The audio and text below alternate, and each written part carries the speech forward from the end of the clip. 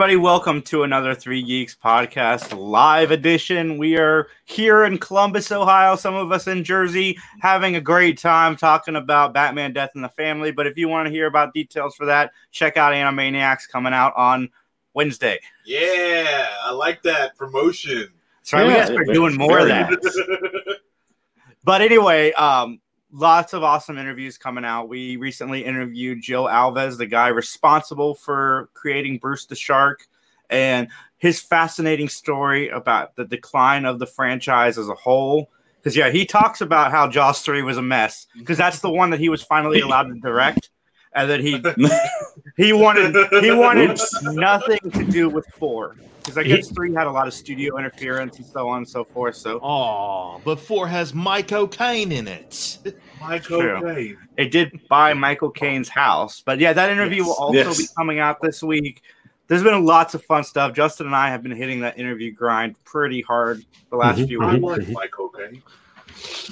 I would really encourage folks, if they're interested in like the engineering, the stage creation aspects of Hollywood, to really check out that Joe Alves interview. It's a lot of fun. Justin and I are very guilty after every interview. We're like, I think that was the best one we've done yet.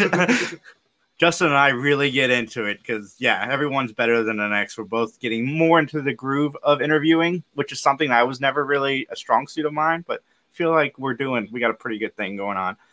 Like I said, Animaniacs comes out this week.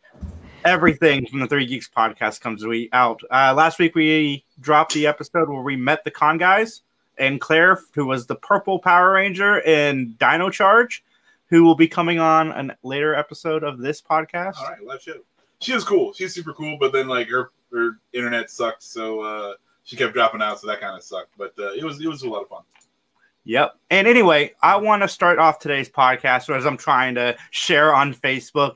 I do want to touch on a sad thing that at least I consider to be very sad, and that is Michael J. Fox has officially announced he's done with acting. His health is not in super good spirits, and I just think that's so unfortunate. One, Michael J. Fox's film career, in my opinion, was cut way short than it ever should have been in the late 90s after he did Frighteners. I think was his last motion picture. You can see it starting. Yeah, I think so. But some of the TV work he did since then, he was on Boston Legal, as a man dying, of course, which is, again, unfortunate. But I like how he embraced his Parkinson's, and you really get to see the sense of humor he was allowed to bring to what's going on with him. If you watch Curb Season 8, Michael J. Fox plays a character, and they have some fun back and forth with Larry David where, he shakes up Larry's Coke, and Larry doesn't know if it's because he's mad at him in that particular moment, because he is mad at him in that particular moment. But Michael J. Fox says it's the Parkinson's, and he's like, I don't think it's the Parkinson's. I think he's using it. It's really funny comedy that Michael J. Fox does based on the Parkinson's. But Michael J. Fox is one of those rare actors that, and Max mentioned Van Damme to me. No, there are Van Damme movies I can't watch. But any Michael J. Fox, the Quest, the Legionnaire, anything with Michael J. Fox in it, whether it's, Oscar worthy or not, I find entertainment and watching him perform. And I'm right now going through Family Ties, and I just think the man is great. No, Michael J. Fox is, he was a lot of fun. He's not like an Oscar-winning actor, but you don't hate any movies, and I never would be like, oh man, Michael J. Fox, like the Frighteners. I'm not putting that up with fucking There Will Be Blood or some shit, but it's, but it's always like a good time, and yeah, it sucks. His health is taking a turn for the worse. So I mean, he's just doing what he can. I really enjoy like the stuff on Curb Your Enthusiasm. That is the best. It's like, is he using his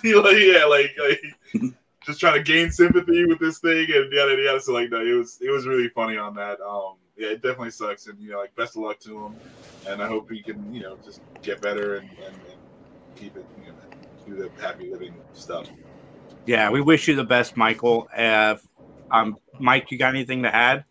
I would disagree, Max. I'd say in any other reality, his performance as Marty McFly would have at least gotten him some kind of nod towards Oscars, if not Golden Globes, because he did really play like teenager out of his element very well in those movies. So I'd go Golden Globe. I could see that for sure. I'd go Golden Globe, yeah.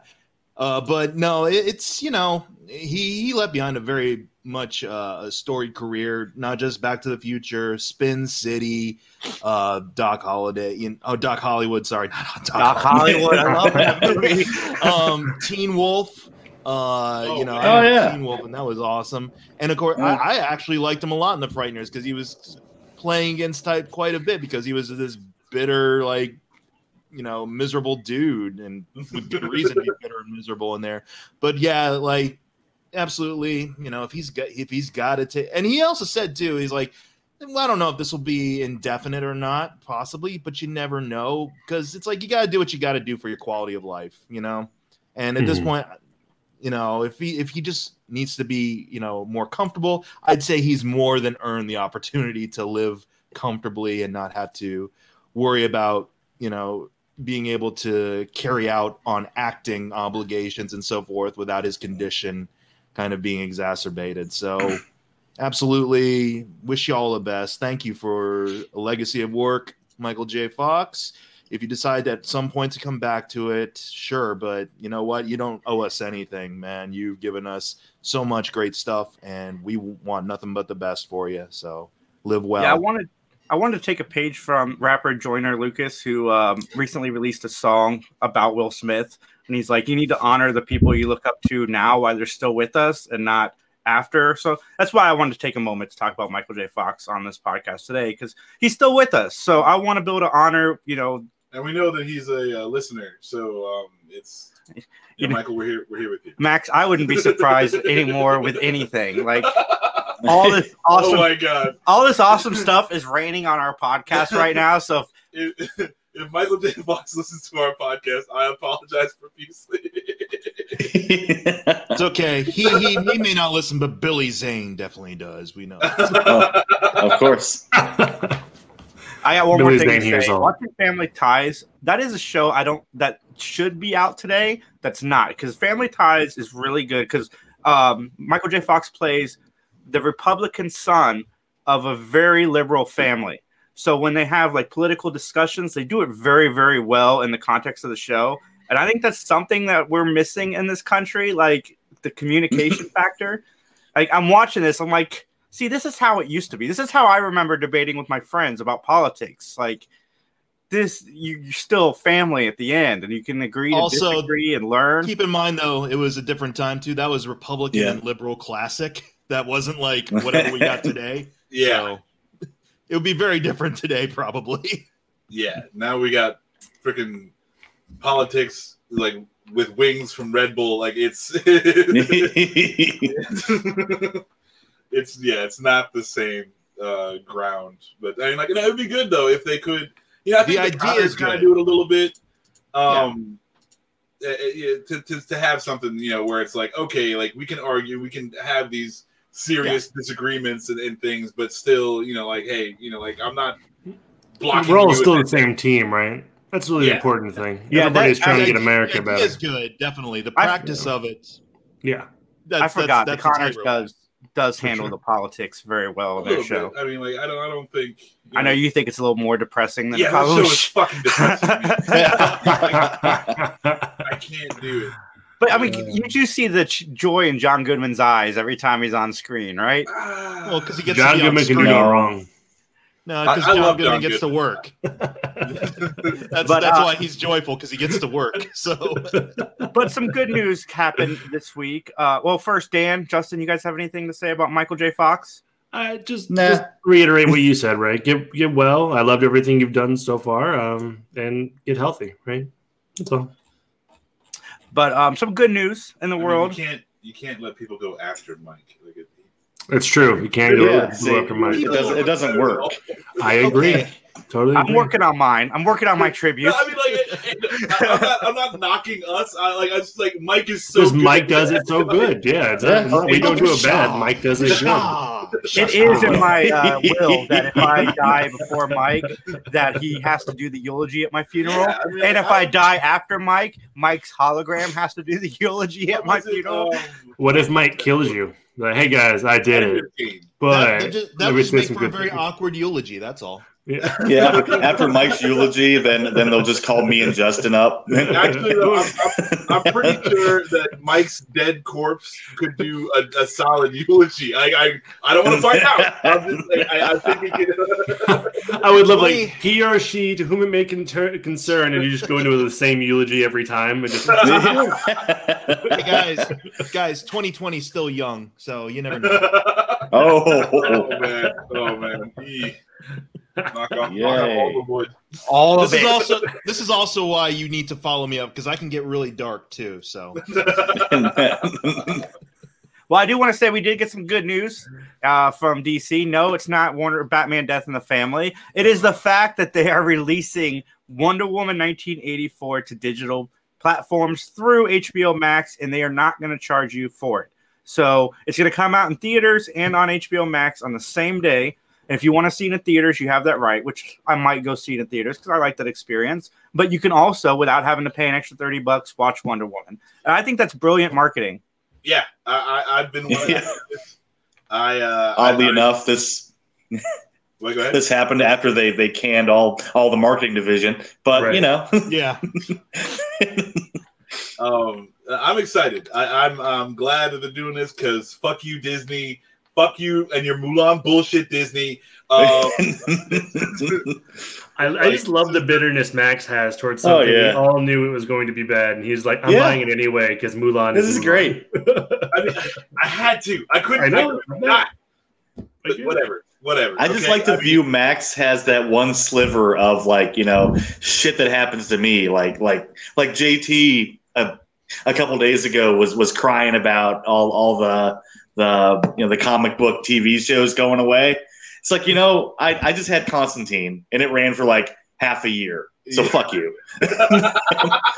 well, going back to what he was saying, you got to appreciate it while it's there. You got to honor it while it's there. Yeah. How many of the live action Disney movies did you watch, Dan? Me, I watched Aladdin and I watched Aladdin. part of the Lion King. Okay. How much did you pay for those? Well, I do have Disney Plus, so the Lion King, maybe like a couple bucks. Fucking no, I'm allowed to be pissed. Okay. Oh no, I'm not saying that you're not allowed to be pissed. I'm just saying that like we all knew it was gonna suck, but you for some strange reason. Oh, I think he knew. I think just He lives for the wanted it to be good. It's not that I didn't know it was gonna suck. I wanted it to be good, and I'm like, hey. Disney, they've got all the money. They can make something good. They've done it before. Let's be honest, you kind of knew. Like, it was more of a 80-20 ratio that you knew it was going to. Yeah, for sure. But I'm like, the $30 price tag. But I had to see the movie. That's ridiculous.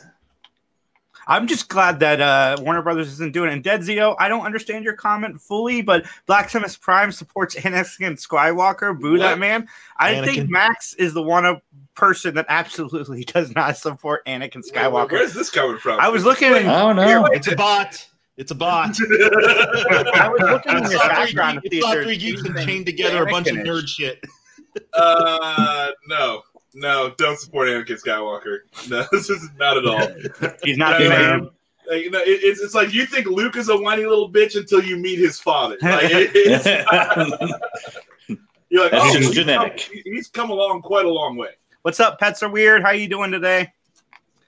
All right. So, do you guys think that Disney will do something to counter Wonder Woman coming out and release something free on Disney Plus? Do you think we're going to get Black Widow? No, probably not. No. Because they're Disney and they own all the IP. Yeah. So they're like, we can hold off on the Marvel stuff because we got Marvel shows coming out. So that'll tide them over. The reason I asked that question is because WandaVision was supposed to come out in December, and now it's coming out in January, which opens December up for a release if they decide to release Black Widow.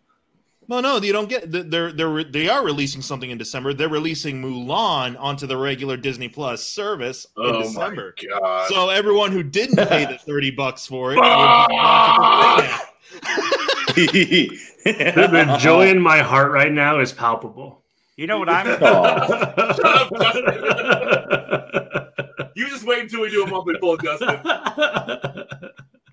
Man, you should hear all the stuff Justin says about you on the interviews, Max. Yeah, I That's bet. true. I just consistently bash you. It's a good 5 minutes. He's like, can you imagine if Max was here for this interview? He'd be complaining about this movie. Doesn't matter who it is either. It It's does like, not hey, matter we who got it this is. guy named Max. Let me tell you. But no, seriously, right now, in terms of the streaming stuff, Disney's the one that is putting out the most dependable, let's say, original like TV stuff that people will definitely just keep coming back for, in which case they can postpone their theatrical releases indefinitely. Like, you know, with Warner Brothers, all they got really is the HBO Max platform in terms of releases, like you said, with Wonder Woman. And I'm glad they are taking that route with the movie, because you know what, that one definitely has been put off too long. And it's just like, just release it. And yeah, I think I'm blanking on the name, but I think the director and Gal Gadot are a big reason it's coming out on streaming. I think they pushed Patty for it. Jenkins. Patty Jenkins. I think they pushed for it as a thank you, is what they said to their fans for supporting them. Which is cool.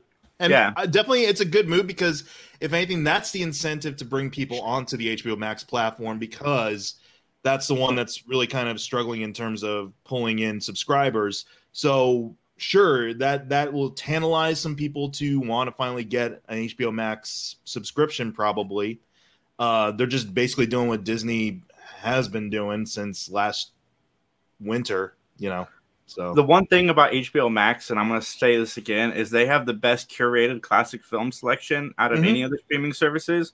Some Criterion stuff thrown on there. I believe Turner Classic Movies does their curated classic that's film. one of their one of their branching off, you know, subcategories. Yeah.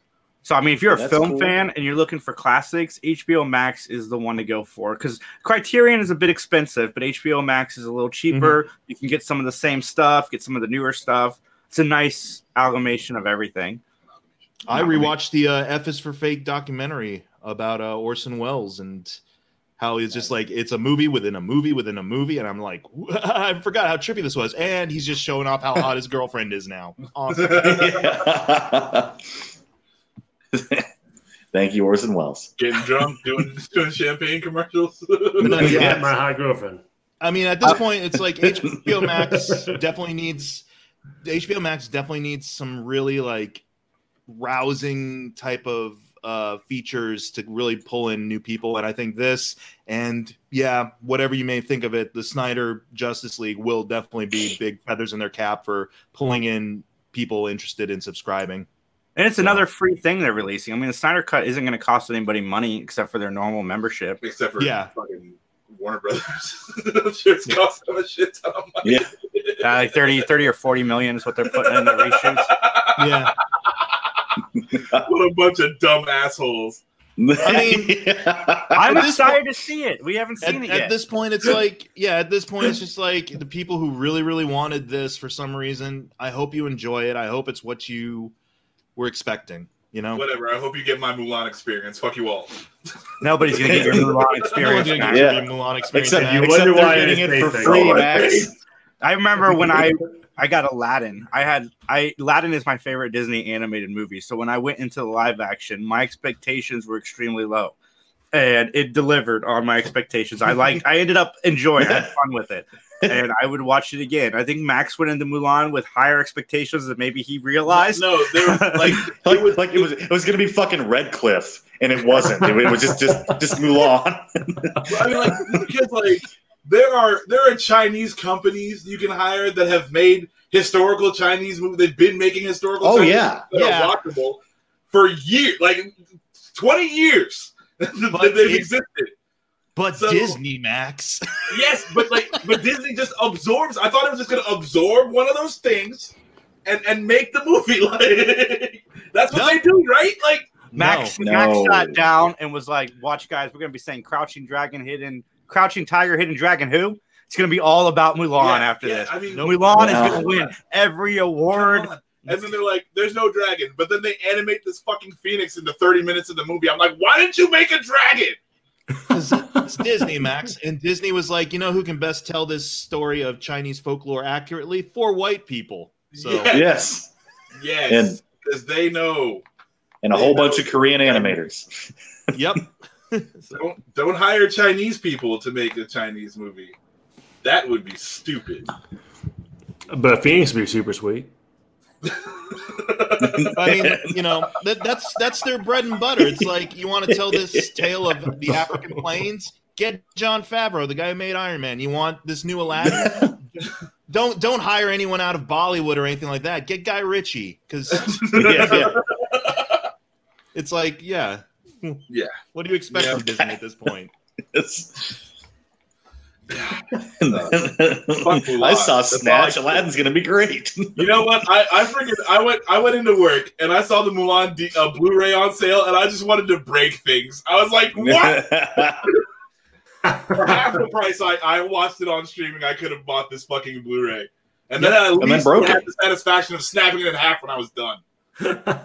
Well, it's payback for us in a whole lot of enjoyment on your expense, Max. So yes. we're Speaking of loving Disney it. Plus, let's get into something a little happier, which is a review of episodes 3 and 4. Max, Episode The Mandalorian. What do you have to say? There we go. Sorry, No, you did not. episodes 3 and 4 of whatever show you guys want to do. As long as it's on Disney Plus, just review it. Episodes 3 and 4. Have you guys watched Breaking Bad yet? Well, no, I thought it was going to be episodes 3 and 4 of Family Ties or something. Yeah, absolutely. I would love to do that, really- but I'm on season 4, and I don't remember episodes 2 and 3 specifically. That show is the epitome of 20 minutes, and it resets into something completely new. So, yeah. But no, The Mandalorian episodes 3 and 4. Max, kick it off. I'm digging The Mandalorian. It is the same flavor as season 1. I'm having a lot of fun. Episode 4, I think, is one of the better episodes they've had. There's a lot of because the episodes they don't really, one doesn't really mean anything to the next, but it's still kind of strung along. So this one has a lot of plot development, and you see things going on that are going to have consequences later. So I really liked episode 4. Episode 3 was good. It was just another episode. Well, I think You learned stuff in episode 3, though. Yeah, I think episode 4 shows that episode 3 is more involved in the over arc. But no, if you watch episode 3 by itself, it seems very standalone until you get to 4 and you realize that some of these things are going to start to connect. And I mean, but they have been spoilers, okay? Spoilers. Yeah. So they name drop Ahsoka Tano, and she is. Yeah. I fucking hate that character. So it's I'm not excited about this. As soon as they did that, I was like, "That's cool." And Max is gonna hate that. Yes. I hate that character so fucking much. So yeah, I'm not happy about that. But it is cool. They're tying in other stuff, and I know a lot of people love Ahsoka Tano, so everyone should be fucking happy about that. And then that's fine. But Except for Max. Well, anybody that doesn't get happiness. Anybody that saw Dave Filoni's involvement in The Mandalorian and didn't think Ahsoka Tano was coming, their heads were in the sand, because he loves that character, because that was the thing that George let him create in the original Clone Wars animated. Jesus. No, I'm sure he's a nice guy. I'm being a dick. But no, I just don't like. I mean, the character did improve later on, and I know she shows back up in Rebels, at which I could not watch because it was pretty awful. But yeah, so she's coming back. That's kind of cool. I mean, I'm interested to see if they start doing Jedi shit. I liked episode 4 because you see Baby Yoda, he's trying to have him fix the ship, and you see him actually starting to grow as he's not just he's not just eating frog eggs and being cute. That's it's good to see some sort of development there too. So. But did anybody not think Baby Yoda was going to blow himself up? Oh no, he definitely blew himself. But you see him talking to the thing, and the Baby Yoda understands what he's saying. He's like, pick up the red one. This one, yes, that one. And you're now pick up the blue one. This one, yes, that one. So it's don't put them together. Put them together. Yeah. So that's cool. I really liked episode 4. I thought there was a lot of good stuff. I do. I like the child shtick in episode 4, like with the cookies and the eggs. I like his shtick in this entire season so far. I think he's been fun. But when are they going to let him progress past a baby? I mean, he is that's 50 years old. Like You have to, I mean, isn't Yoda like that's a species that's long running? Like I think childlike is like 100 years or something like that. Yoda's that's a like ways 900 to go. years old. So. Yeah, so like So at least another 10 seasons of Baby Yoda. You know? it's you're gonna Excellent. adolescent Yoda. I liked in the third episode when the other Mandalorians show up and they're like, "Yeah, you're this goofy religious zealot dude," and he's like, "What? What do you mean?" Like that's a little more depth to the whole Mandalorian concept there, which I thought was cool. And it was good to see Starbuck. Yeah, whatever. Bo-Katan, is that her name?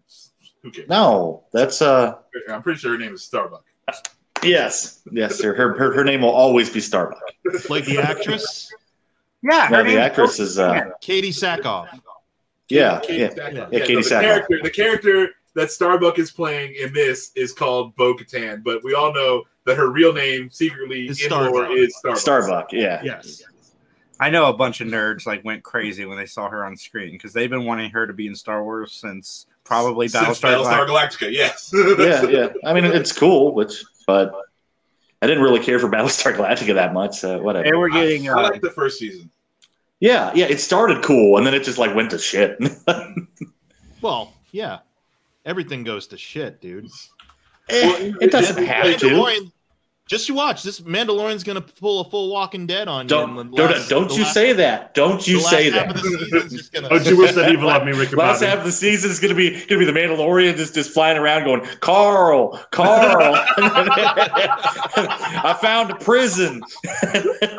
Carl. And then Carl Weathers shows up, and then he takes a baseball bat to Baby Yoda's head. Who, by the way, Carl Weathers directed episode 4.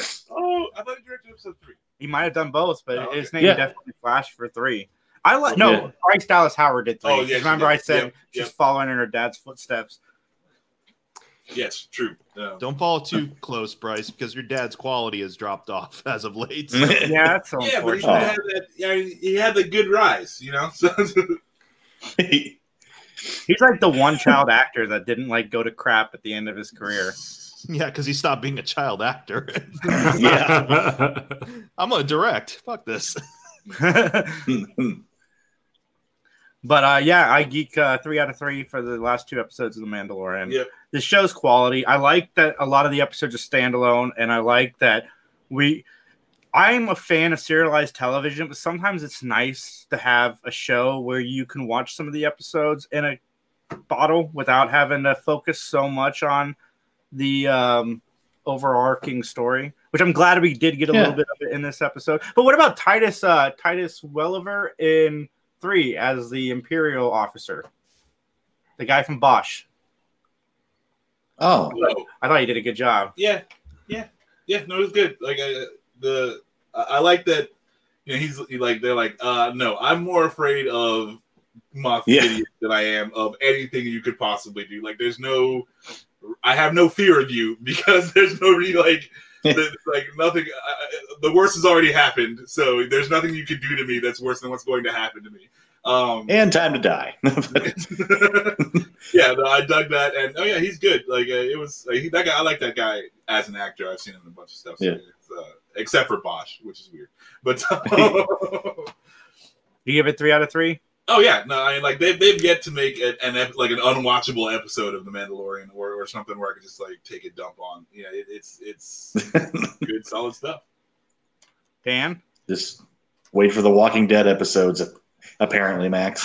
Why do we have to put that out in the universe? Now it's going to it's 2020, you guys. What are you doing? I don't know. Back to Mando. The Walking Dead the last 2 years has been If I see John Barathol, I'm going to start crying. It's going to be.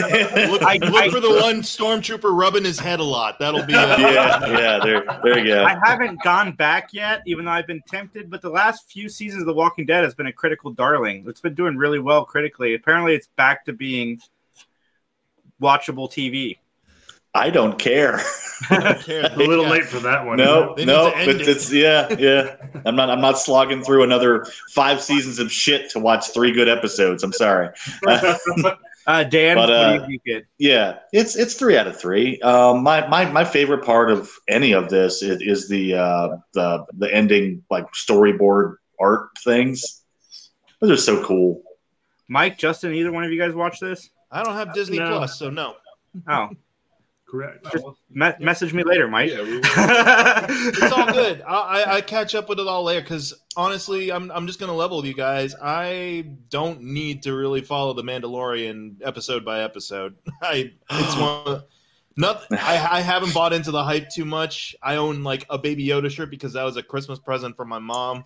And I'm just like, thank you. And she's like, do you like Baby Yoda? I'm like, not really, but thanks. I like your shirt. I like this shirt because you gave it to me, and I love you. But I mean, who doesn't love a free T-shirt, right? Like, I mean, yeah, it's a free T-shirt. So if anything, that's what I'm grateful to the Mandalorian for. Thank you for letting my mom think of a cool T-shirt to give me last Christmas. Oh, I hope she gives you another one this Christmas. Just to Yes. cycle a Baby Yoda T-shirt. It'll just be more Baby Yoda stuff. I think everybody on the Three Geeks podcast should send Mike individually Mandalorian shirts. I swear to God. this is the way. Hey, any fans out there listening that wants to get Mike a shirt, please Where's send his a shirt address to at? PO Box 124. Yeah, we Not joke really. about it now, but just watch. You know, who knows? We might not make it out of 2020 in One Piece, and who knows? Baby Yoda merchandise will be our new like currency in the apocalypse. Like Yeah. Caps and Fallout. That'd be great. Yes. Oh, a loaf of bread or you need some gas? That'll cost you 3 Baby Yoda shirts, please. yeah. Like Mad Max just trading Baby Yoda dolls. Like, Oh, dude, I'm gonna get like a Spray penthouse paint your mouth apartment. green. I got 2 Baby Yoda dolls, a T-shirt, and this coin. And the joke will be on us. Mike will be the guy milking the women with all of the water because he Why is he has milking all the women? Baby I'm Yoda sorry, shirts. what? Why are you making everyone Mike? I'm sorry, what? Ugh. That's the guy in Mad Max that owns the world. Oh, yeah. No, yeah. Thanks. Out of anyone in the series you could have compared me to, Immortan fucking Joe. Yes, Bring me your My friends women. are Weird says Mike doesn't need any more T-shirts. Oh, he's getting them. All the T-shirts. Oh, he's getting them. You can't stop us. My pets are weird. It's a thing now. Oh my goodness! No, it's Baby Yoda's so good. It's so good. Yeah, but if you seriously want to send Mike a Baby Yoda shirt, just message me on Facebook, and I will get you in contact with an address to send it to. Oh my god! I'm gonna open up. There's gonna be this like Amazon locker, like down Just down full the of street Baby from Yoda them, stuff. just full of fucking yeah. Mine's got 10 messages on Facebook, so it looks like Mike's getting some shirts. And this is the last time Mike's It on the doesn't have to be a podcast. shirt. If you want to send Mike some art or a toy or whatever. Dude, I gotta say that the marketing on the first season of Mandalorian, they had like no Baby Yoda stuff. No, But no. this season, like Liz was telling us that they had already gotten the Baby Yoda with the eggs like the day after Yeah. the air date. Yeah. It was, Yeah. It was like, ready to go, yeah. oh my goodness. They're not missing one penny on this. Like, oh, the toys are there. The toys are there. But in more up Mike's alley, we got the reboot of Animaniacs. And I'm going to let Mike kick this review off with the first episode. Mike can go a little past the first episode because he's watched more of them. But Mike, kick us off. Well, first of all, it's just a little weird that this is showing up on Hulu and not HBO Max because it is a Warner Brothers thing. So I'm a little confused as to why that, but whatever. Yeah, They got that Mad Hulu money, bro. Because Yeah, the deal was made before HBO Max. The 'cause acquisition. Yeah. Yeah.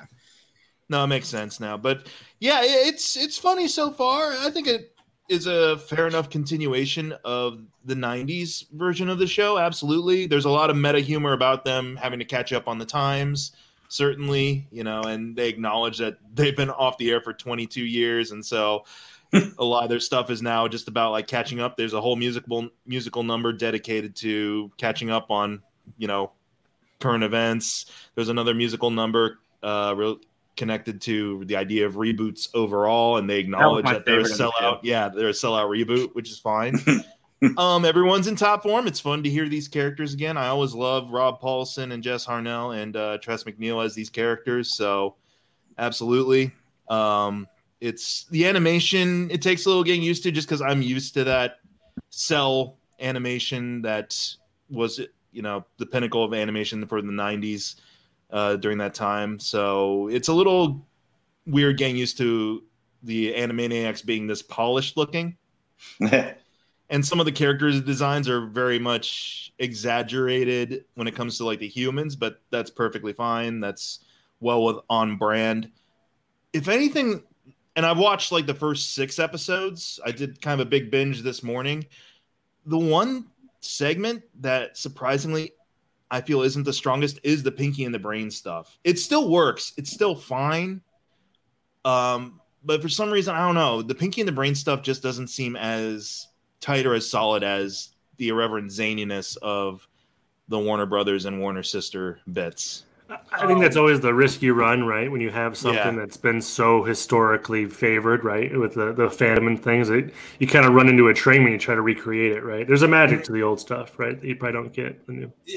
With the Pinky and the Brain thing, one thing got me is where like the Brain, he reveals his 22-year plan to take over the world and get everyone hooked on the internet. And Pinky's like, oh yeah, I spent this 22 years in therapy, and I found out that this is a bad relationship we have, and you're abusive. Yeah. Brain's like, shut up. And like he's like, I deserve that. Gotcha. I deserve that. Yeah. No, that works. Holy shit. I'm saying more so as the show progresses, like the Pinky and the Brain segments. I don't know. They jump around. Like they go from the lab to medieval times, and then there's an episode dedicated to them, I guess, being Joe McCarthy in the 50s, and then they meet Edward Snowden in one episode and help him rescue like his plant from NSA. So like I get it. Like I the concepts are out there still and bizarre, and Maurice LaMarche and Rob Paulsen have great chemistry together. I just, out of the setup of the show the way it is now, like I prefer the Yakko Wacko Dot stuff compared to Pinky and the Brain. Yeah, go ahead, Jay. I said I don't disagree. Well, I get this isn't really necessarily a negative, so don't take it this way. But I thought the opening to the episode, really like just punched you with laughter. Mild spoiler alert: it opens up to like a Jurassic Park sequence. That was so good. Where they bring all the Jurassic Park characters in, and Steven Spielberg is the Jack Hammond character, and he's like, "I just recreated," and then it ends up being Wacko, Yakko, and Dot. That was so funny, so over the top that I don't think the rest of the episode ever reaches that peak again. But that doesn't take away from the show, because I thought the show was really, really strong. It's funny. It's everything I remembered about Animaniacs. But that opening sequence is something special, and I can't wait to revisit that opening. I'm not going to air it on here. I don't feel like fighting the man today. But I just want to say, check it out, because that first 5 minutes really packs a punch. Hey, we're gonna have an episode. Katie says you should have edibles on hand for when you watch Animaniacs now. So I feel like you should just have edibles on hand. At all times. So. You know what this needs? An edible. I will say, as I got into some more episodes, like I do love the meta humor a lot more. So now, like they acknowledge like, hey, what happened to a lot of our supporting cast, like the Goodfeathers or the cat and dog singing duo and stuff, which I personally really like. Yeah, and then it leads into a really dark plot for the bit of like what happened to those characters, and a reveal I was not expecting, and when it happened I'm like, holy shit. Like I was actually kind of out loud laughing just because I'm like, I remember that. Awesome. So it is. So I gotta check that out, because I was wondering, like, is Buttons gonna show up? Like there's a lot there's a lot of good characters in Animaniacs, so like that sucks if we don't get to see them. But, well, I mean they so far it's Yakko Wacko and Dot and Pinky and the Brain, and they're the bulk of the shows thus far. Mm-hmm. Whether or not they bring those characters into their own featured segments again. Who knows? But they do get one segment to shine. It's like, what happened to all these characters? And it gets out there. Like, it gets All right, dark. I'm looking forward to that.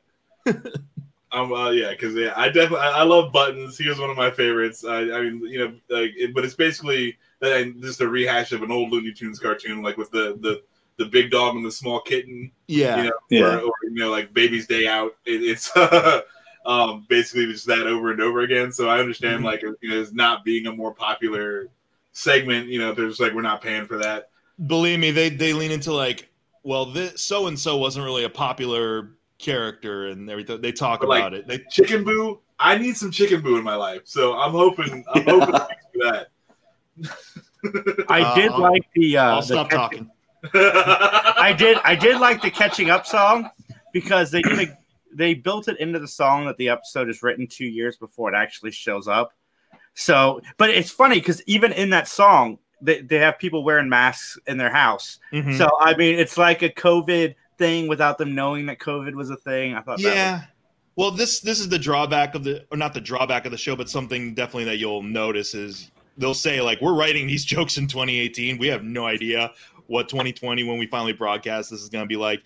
They do have an election 2020 bit where it's like Yakko straight up says, hey, our two primary parties aren't fun anymore. Let's talk about these wacky third party candidates. So they start making up third party candidates. I love that. But yeah, there's a Trump joke there's a Trump joke in the first episode, but definitely in the second episode he's used a lot more. And to say that's fine. That's great. It's awesome how they utilize. It's what they did back in the 90s. They made fun of politicians in the 90s. They sure did. So. Yeah, they sure did. Yep. There is one though. There's a Wayne LaPierre bit, and yes, it goes places. But I mean, like I like that. But at least you feel like they've gotten Animaniacs. Like it's not like a straight up cash out where they're like, okay, we threw Animaniacs on here. Right. You bought it. So there you go. They're totally aware of it. Yeah. So yeah, I do like that. It's a lot of fun. So at least I only watched the first episode, but I'm having fun. So. 3 out of 3 geeks easily for me. Yeah, that's a 3 for me. I am just throwing that 3 out of 3 everywhere today. Yeah, you're really happy about it. I mean, that's great. You're in a good mood. This is great. Maybe a rub off on Max. Justin, I'm always everything is great, except for when I'm not. But I'm hardly ever in a bad mood. Well, at least not around people. I just stay to myself when I'm in a bad mood. But anyway, DC canceled Black Lightning, which is just another cancellation because Supergirl was canceled earlier this year. Then Black Lightning, The Flash is rumored to get canceled this year. I think it goes back to Max's stabbing comments in our live episode like 4 or 5 weeks ago. Oh yeah. Well, shows like Doom just run around stabbing people. You're gonna get canceled. Who did I say I was gonna stab? No, you weren't stabbing. You were saying Black Lightning stabbing people on their birthday, right? If I remember right. The joke was John was like, Black Lightning actor Cress Williams turns however old today, and also Kelsey Grammer's daughter got stabbed, and we were like, where's the break in that? Oh my God, and Jason needed catching up, and Max is like, okay, here's what happened: Black Lightning stabbed Kelsey Grammer's daughter. Yes. That's hilarious. And now he's canceled. Now everybody's canceled. Yeah, no wonder you got canceled. Sure. Be careful, Frasier. They're coming. I think DC is getting praise from the critics for shows like Doom Patrol and Harley Quinn and the stuff that they've been doing on HBO Max. That they are going to shift more towards that. And they're like, it's weird because like they're airing Swamp Thing now, or are they? Swamp Thing is airing on. But I think that's a show they really want to push. Yeah, no, but like, I'm just saying, it's so awkward. It's like they have all these, like the Flash and Arrow and all this stuff, and then like they play one episode of Swamp Thing and then pull it, and then yeah, exactly.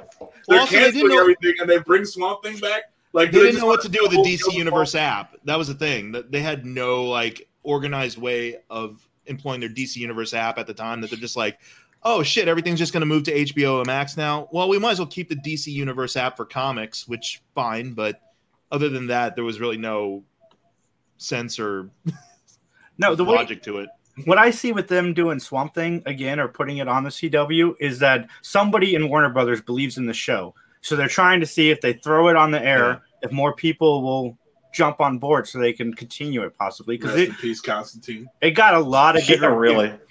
We didn't talk about Keanu Reeves possibly coming back as Constantine. Yeah, you'll get your Constantine. Because that's the Constantine you want back, right? Is the Keanu Reeves one. You can still have that Constantine that was on the show because Legends of Tomorrow apparently is just not going to die. So, well, we'll see. I think the CW shows to me, and this is my thought personally, is I think, with the exception of I thought Batwoman was something a little bit different, but they're all just like watching weekly comic books. There was nothing that would pull me back into a show. Like I liked the Flash episodes I saw. I liked the Arrow episodes I saw. But they were all just felt like just background TV. I think Batwoman is the only show I watched a whole season of. Yeah, I mean, like, and I like Supergirl too, but I just never going back to it. Sorry. Nah, Supergirl I never gave the time of day. Arrow I liked the first season of, but then it turned into like this weird, cheap Batman knockoff with Lost, flavor of Lost in it because they keep on going back to this island. But so I couldn't watch that. Flash was good for the first couple of seasons, but like it got just too teenage drama-y and too soap opera-y for me. That's what I like Batwoman for, is it didn't have like any of that. Not yet. She's gone now. Yeah, exactly. It's like they're good for like 1 or 2 seasons, and then they don't know what to do. I think that's also part of spreading the budget around because they're like, hey, we can spin off. Like Black Lightning is canceled, but they're making a spin-off show about one of his villains. So of course, it's like makes perfect sense. And like Supergirl is done, but Superman and Lois is coming out. So it's just like they keep spinning off stuff that I feel it really loosens the quality of. Yeah, it should all been on one show, right? Just make that plot in one show. Yeah. They're bringing back Lois and Clark. Yeah, I got a countdown on my phone. I can't wait to watch it. I like the guy who plays Superman's interpretation in this. Dean Cain? No, but I still figure out whose baby that was at the end. Out yourself. I mean, they're bringing Michael Keaton back. I want justice for Dean Cain. Like Brandon Routh got to come back. Justice for Dean Cain. Nah, Dean fuck Cain Dean is my Cain, dude. Superman. Fuck Dean Cain. Have you watched sci-fi movies for the last 10 years? I'm I mean, there's Dean Cain. Dean Cain is all over my those. Superman. No, dude, he's fine. Let him keep making his weird pet hedgehog movies or whatever. One of the most cool moments in my life was before I started doing the cons with Max. I think the year before, I went to a Comic-Con, Wizard World, and they had Dean Cain was there. They had a tattoo booth. He was sitting down in the tattoo chair getting a Superman tattoo. Because of course he is. The last thing I saw Dean Cain in, and I didn't actually watch it, but my mom was watching a Hallmark movie. Yes. Oh wow. Dean Cain. I was like, is that fucking Dean Cain? Yes, he plays he plays a broadcasting person who goes up against the female broadcaster, and they used to date, but they don't date anymore, and now they have to team up on a like super broadcast, so and then they fall. I love that one. Yeah, I bet. God, those movies are terrible. Yeah. That's the last thing I saw Dean Cain in. I'll always have a special place in my heart, even though I know like Lois and Clark is actually like not very good. No. But I absolutely have a place in my heart for Lois and Clark. Yeah, that's a thing. But now I'm just like, I don't need to see more Dean Cain. I'm good. I like to see Dean Cain getting work. I don't necessarily like to watch his work. Yeah, like I like to see Dean Cain in like stupid sci-fi movies like Mega Octopus Eats New York or something. It's fine. That's more Dean Cain speed. I get it. Yeah, it's either Dean Cain or like Casper Van Dien. It's one of them. I'll take Casper Van Dien over. I would take Dean Cain over Casper Van Dien. I'd take Johnny Rico over. Oh man, Starship Troopers. Yeah, I wish it would have like. I read the book years. At least he's pretending. At least he's pretending to play a fascist. He's not an actual fascist. That's true. In Starship Troopers. Well, if you're really lucky, I want them to make Starship Troopers the book. Like that would be. That'd be nice. Movie. like the movie's good for what for what it does, for the propaganda and all that good stuff. And do you want to know more? But that's by the time you get to the power armor in the sequels, the sequels all suck.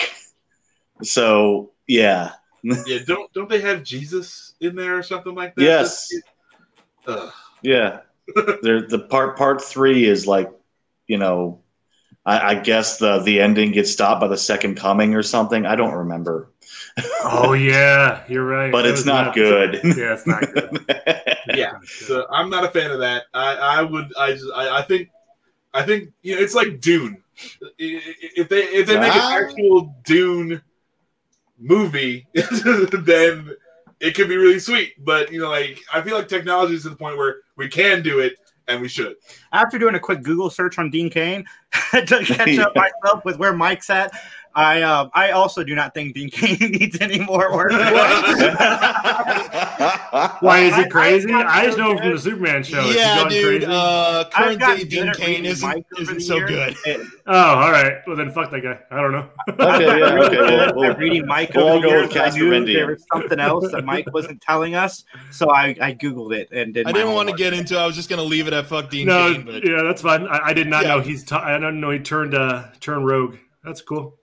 Yeah, Fox. However, now and then I'm gonna go ahead and pull back on my statements about Dean. All I know from it is Superman, so it's all good. We will be this? We will be back right after these words. How young are you?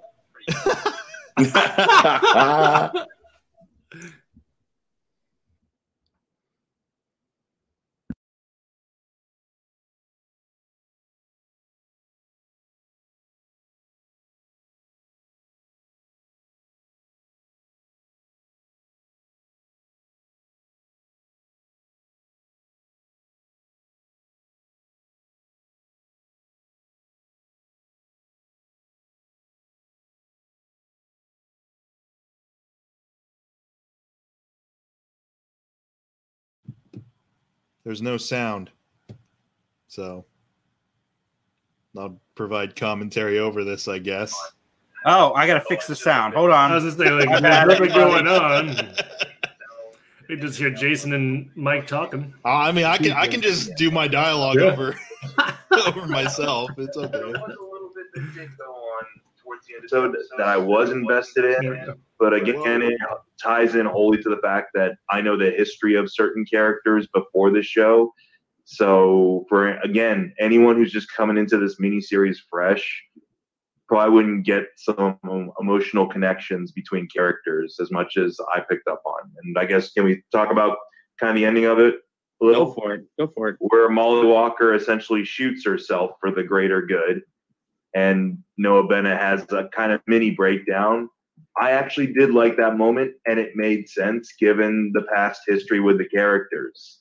Given that they have worked together before, and that she was the character at least was from the original first season and so forth, and they interacted then and throughout the series off and on. So it would understandably be upsetting to see someone that you've had kind of that connection with for a long time kill themselves. So I dug that kind of tying into the history of the characters. I dug the Sylar reference a little bit, but it just opens up another question, like, where are the interesting characters on the show that used to be there? Yeah, I'll agree with you. Some stuff got a little bit better, I guess. I will say I am more interested in what Zachary Levi's character is going to do. And hopefully his wife stays gone for the rest of the miniseries, because I hate that character. Like, it's just too, I don't know. It's not convincing enough that she's vengeful and in mourning. She just seems overly hateful. So I hope she stays gone, and I hope we can explore a little bit more of his dynamic with his abilities without that. And were the Japanese people? Yeah, that's a thing that happened. Cosplay is happening because they got to reference current stuff like cosplay. That lady apparently wants worldwide genocide, so That seems like a very reasonable goal. And I love how her daughter instantly flip-flops. Kind of figured her daughter would be a little bit more non-trusting of her mother if this is their very tense relationship to begin with. But fine, whatever. It's Heroes. Oh, that blonde Eskimo made a tree live, so that's cool. And she's got a invisible Pakistani butterflies too, a whole cloud of them. And she's apparently, here's the whole deal. It was like, now we got our save the cheerleader, save the world thing. It was like, forget the past, save the future or something. And I will say, at least it looks like there's some idea of what's going to happen, that there is this worldwide Armageddon.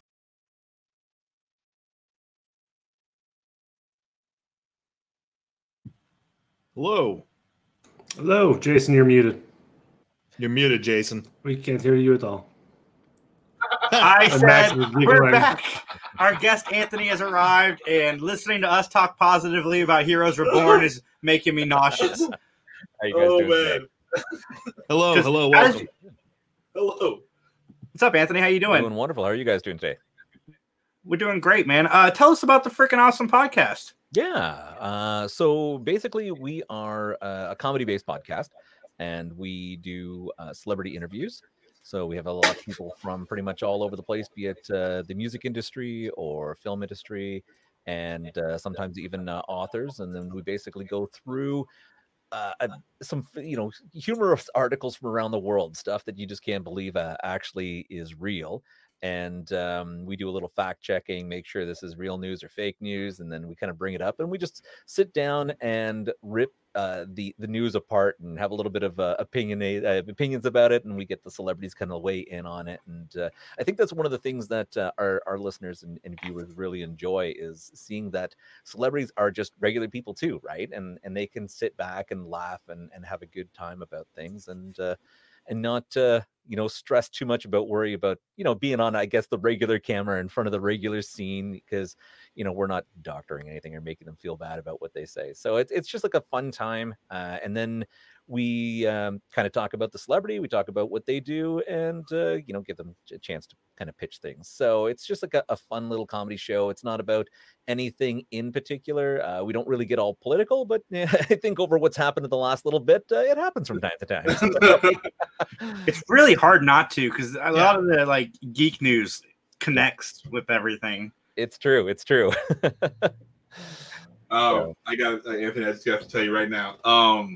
Your hair is mesmerizing me, because it's waving in the green screen, and I it's like, I don't know what's happening to anyone else, but I'm tantalized by it. I think it makes me feel like it's all growing back at some point. So it's my mutant power, just to grow hair. I'm friends with you on Facebook, and I don't know if you want to talk about it or can talk about it, but you recently talked to somebody who's pretty big in the film industry. Yes, we did I did make mention that I did speak with someone. They have a new movie coming out. I'm not really kind of formally announcing it for the show yet, because we still have some hoops to jump through. I did get put through to their manager, so I'm just kind of waiting. And I don't want to promise anything to people yet, but this is it would have been a great thing to ask me a little bit later, because I actually have a really funny story about this person that we've actually met before. And I can't really go into it too much, of course, because I don't really want to announce who it is yet. So, but it is a really, really funny story. So, sometimes you meet celebrities in the weirdest places. Let's just put it that way. Understandable. Yeah. Sure. I was curious, have there been celebrities that you have been like, oh, we got to have you back for this because they were just that entertaining, or you were just able to converse so easily for them? Like, are there MVP celebrities that you've had? Always. Yes, always. We're actually really surprised the amount of celebrities that just contact us and want to come back, which is always, I guess it's a beautiful thing. It means you've done the show right. And but I mean, we've got a few. Biff Naked, who was is a very famous, Juno Award-winning singer. It was absolutely wonderful human being. Her energy was just fantastic. Could not say a mean thing about anybody. So always having that kind of positivity in the studio and with our guests was always wonderful. We do actually have a reoccurring stuntman from the film industry, Jeff Scavell, who, of course, does work on The Titans and The Boys. And he is just an absolutely hilarious person. So we love having him on the show. I would love to have Robert Franzese back on the show, who, of course, plays the real-life Peter Griffin. I don't know if you've caught his YouTube channel, but that man is... He's actually a really hilarious comedian, and a lot of the people don't realize, because he's always in character for much of his screen time. But as a comedian, he is just so funny off the cuff. Like, he could see something in the background of your film and just be able to start making a joke about it, and then he's just a wonderful human being. Yeah, he's one of the ones I want to book for next year. I have him on a list because he was on the Canned Air podcast too. Yeah, he's super funny guy. He's a wonderful person. Just and even just his content, even if you just watch him playing video games, because he's got a Twitch channel, it's just super fun. It's super fun watching him. Other than that, we've had so many celebrities. Some of them are absolutely hilarious. Some of them not as funny, but had some amazing information to pass along. So, we had an amazing conversation with, Leland Sklar, who, of course, is the bass player for, Phil Collins. I think actually you guys may have had him on at some point, or if you haven't, you should. He's got so many amazing stories about working with famous bands from all over the world. And it's kind of like I look at bass players a lot of the time as being like the stunt man of the music industry, right? Because you can't hold a good beat without the bass player, and at the same time, you don't ever see them really that much when they're on. When there's always the lead singer, you'll get a pan past the bass player, so they're kind of like the hidden people. So he's a really fantastic person, and something I've learned over the years is, even if you may not have heard of somebody's movies, if you get them on your podcast, you could find out so many fascinating things. For instance, we had Deborah Lamb on. I hadn't seen very many of her movies, and she had one of the best John Candy stories from when she met him filming Planes, Trains, and Automobiles. Yeah. And she even went to the other room to get a calendar that him and Steve Martin signed for her to show Justin and I. And that's awesome. I mean, Jason was so impressed by this calendar. Like, he's told everybody that she has this calendar. He's like, it was signed by Steve Martin. I can't believe it. I pretty cool calendar. I haven't actually seen it in real life. Well, the context is I am a huge John Candy fan. So her being able to talk to us, and Justin and I, we talked to her for about an hour, not just about that, just about her life and film, and it's absolutely fascinating. And anybody out there that is listening or watching that just looks for specific names when they, download a podcast for an interview, I would listen to the people you haven't heard of, because they tend to have some of the most fascinating stories. Yeah. And it's wonderful. I mean, we've had Deborah Lamb on the show as well. Love her to death. She's such a wonderful person, and you're right, with a lot of hilarious things to say. And I can't wait to have her back again on the show as well. And it's true. You see a lot of actors and actresses in films that are maybe less heard of, and especially when you're looking at the horror genre, like Deborah is very popular in. And there are so many horror movies out there that range from cult classics to, that slasher flick that they've kind of made it very grotesque nowadays.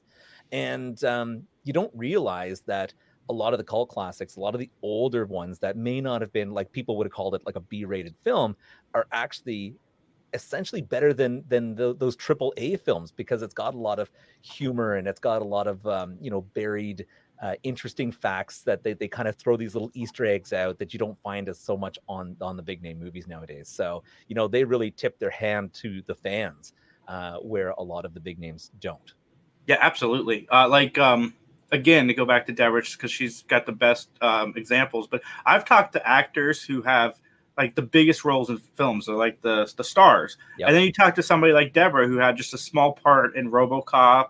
Yep. And she's got just long, fascinating stories about working on RoboCop. Yeah. So, like I said, you never know where the fascinating conversation is going to come from. But since we hooked up with Steve, I've met so many people that are just so much fun to talk to.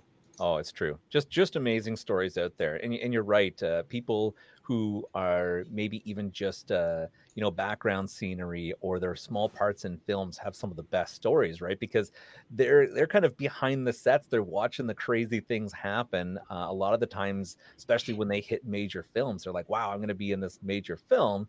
And they're just taking it all in, and it's great because sometimes they'll see things that are absolutely hilarious that nobody else saw because of the fact that they're taking it all in, right? Or you'll find something that you want to see. Like when Deborah and I were talking, she was in a short film called Mother, which is about Norman Bates and his mother, and it came out just a few years ago. And I can't wait to check out that.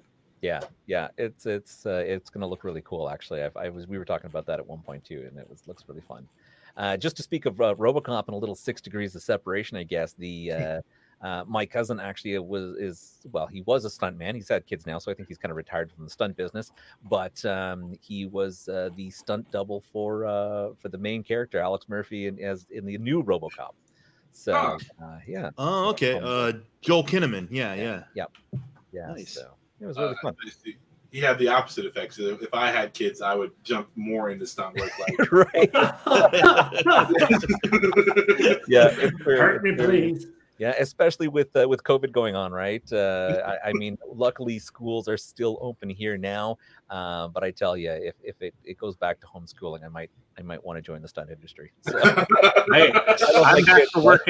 I'm back to working 12 hours a day, and I'm going to be a part-time teacher on Monday. So yeah, I've been through there. It's not easy to do your own thing and work a full-time job and be a teacher. And let me tell you, you're not getting paid that teacher salary. So it's even fun when you have to answer a call for work and you've got the teachers in the background, like teaching the kids.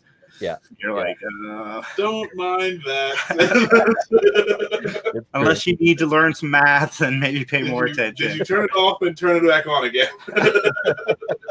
Yeah, exactly. So have you become friends with any of the people you've interviewed? Oh yeah, I mean, you. One thing about doing the show, especially for us, because we're very relaxed. Much like you guys, it's kind of like a sitting around in conversation with friends, as opposed to the usual interview. And I think a lot of the times they just end up feeling so relaxed. It's quite easy just to be able to drop them a message. We always want them to be to stay in touch, and we try to follow them on Facebook, and they follow us. So it's wonderful because we post things and announce things, and they're instantly right in there and telling us how awesome it is or how proud they are, and vice versa. So it's a really nice thing. Actually, even Deborah just kind of called me up randomly the other day, which was really nice, just to be able to sit back and have a chat with her. And unfortunately, we had another show going on with it was about 15 minutes of her call. So it always feels weird when you get a moment to talk with a celebrity off screen and off camera, and then you have to let them go, right? You're just like, it was really super comfortable and relaxed. So it's hard.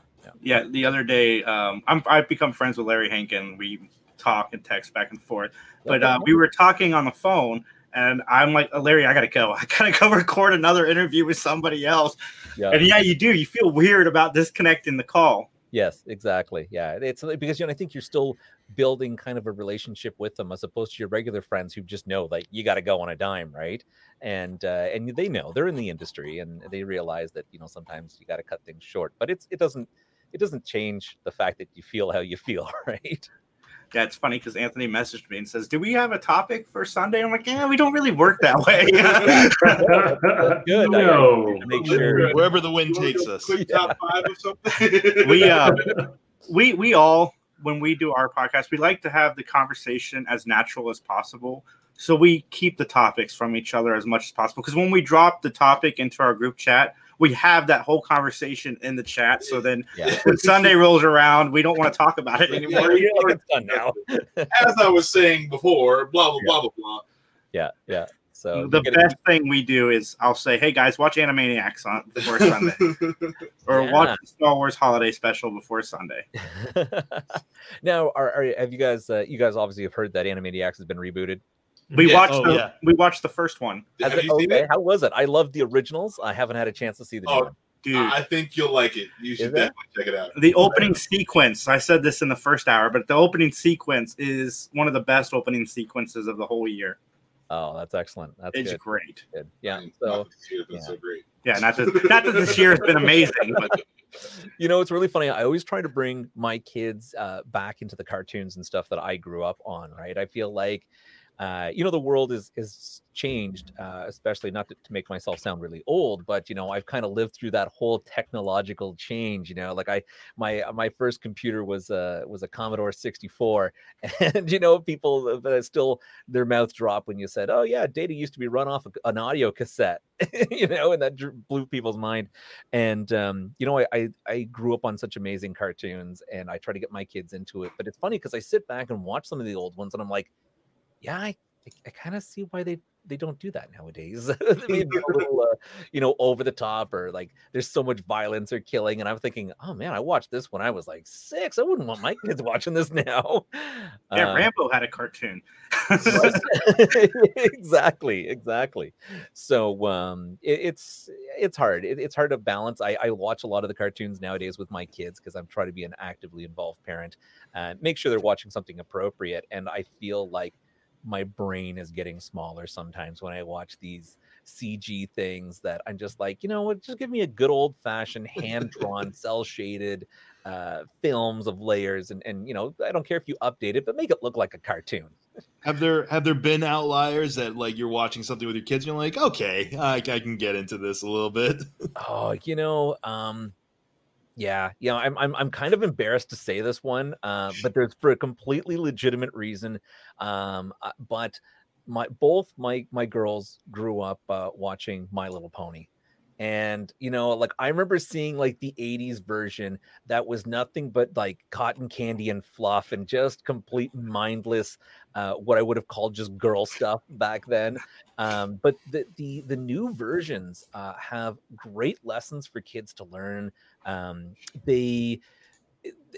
love the fact that each one of the main characters is kind of like a different personality from like a child and their friends, or their together they actually make what a perfect child should be, like adventurous and caring and partying and helpful and all these just different things that I think is a great lesson for children, but without going to the fact that like you should be in the kitchen making pies kind of thing. Like they're really getting young women to embrace their confidence and stuff, and I love that. I really, as a father, I love that. So, but don't call me a brony. That's completely. You're not rocking Twilight Sparkle at the convention? No. Dude, I remember I used to work at I used to own a video game store with my ex, and Max still works there. And we had a huge run on My Little Pony stuff. And my business partner at the time was like, we sold out of all of My Little Pony stuff. I wonder what's going on. I'm like, the Brony convention is literally around the corner right now. Yeah. We don't, I don't think we have a Brony convention up here in the Great White North. So it's at least not yet. Hey, maybe they are. Maybe I'm just not an open market for you to slip right in. Right. Yeah, no, it would be really tough. My youngest, of course, would still be in there, so I'd only have a couple years to make myself a solid player in that type of world without actually being actively involved in it. And then even then, my kids are going to grow up and look back and be like, "What the hell are you doing?" So, right. Can you believe Dad made that whole convention, and I didn't even like My Little Pony? Yeah, it's actually really funny with kids. They have a tendency to really get the parents in on things that you would have never imagined. Like I'm one of those people that a PC gamer, PS4. Sure, I like gaming from time to time. My kids got me into playing games on my phone. And there's a Dragons game that I play. I can't even really remember what it's called because I just fire it up and check it every day. But I'm like hooked into this game, and my kids don't even play it anymore.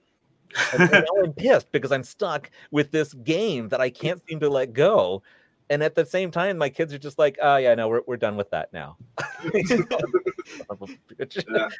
They can't even placate you and be like, "Look, Daddy's having some trouble. I need to troubleshoot this part. Can you help me out?" Well, and that's really funny because my eldest knows like all the combinations that are more powerful than the other, and I just kind of want them to be like, "Well, can you play the game?" And every once in a while, actually, she takes my phone and will organize things for me so that they're more effective. And then it completely throws me because I'm just like, "Why is this person next to this person?" She's like, "Oh, that's so you know that this person can battle this person and that one would win." And I'm like, well, how the hell would I know that? There's nothing that's like a big circle around saying this is your winning team, you know. It's really interesting, like just how cyclical the fads are, especially when it comes to say something online or digital like games and stuff. Because for a long time it was World of Warcraft, and then we go a couple years and it's like Pokemon Go was the hot thing for a couple years back. Max I'm still playing that. You're still wandering traffic for that? Yeah, wander into traffic for that one. Find a body. I Pokemon Go responsibly. Thank you very much. And now I think it's the what is it? Among Us is like the newest. Yes. That's the one. I've got it on my phone. I haven't played it yet. But everybody, even like other adults and parents that I know are into it, playing with their kids. So I probably should get on. Among Us is the most frustrating game because you're either a crew person or the imposter. You never get to be the imposter, and then when you finally get to be the imposter, they call you out in like the first 3 seconds. You're like, how am I so obviously the imposter? Like, so what am I doing wrong here? Yeah, like it's. But then you don't get any practice because you never get to be. I hate that game. Yeah. So Among Us, aka the friendship ruiner. Yes. Yeah. The family ruiner in some cases, I think.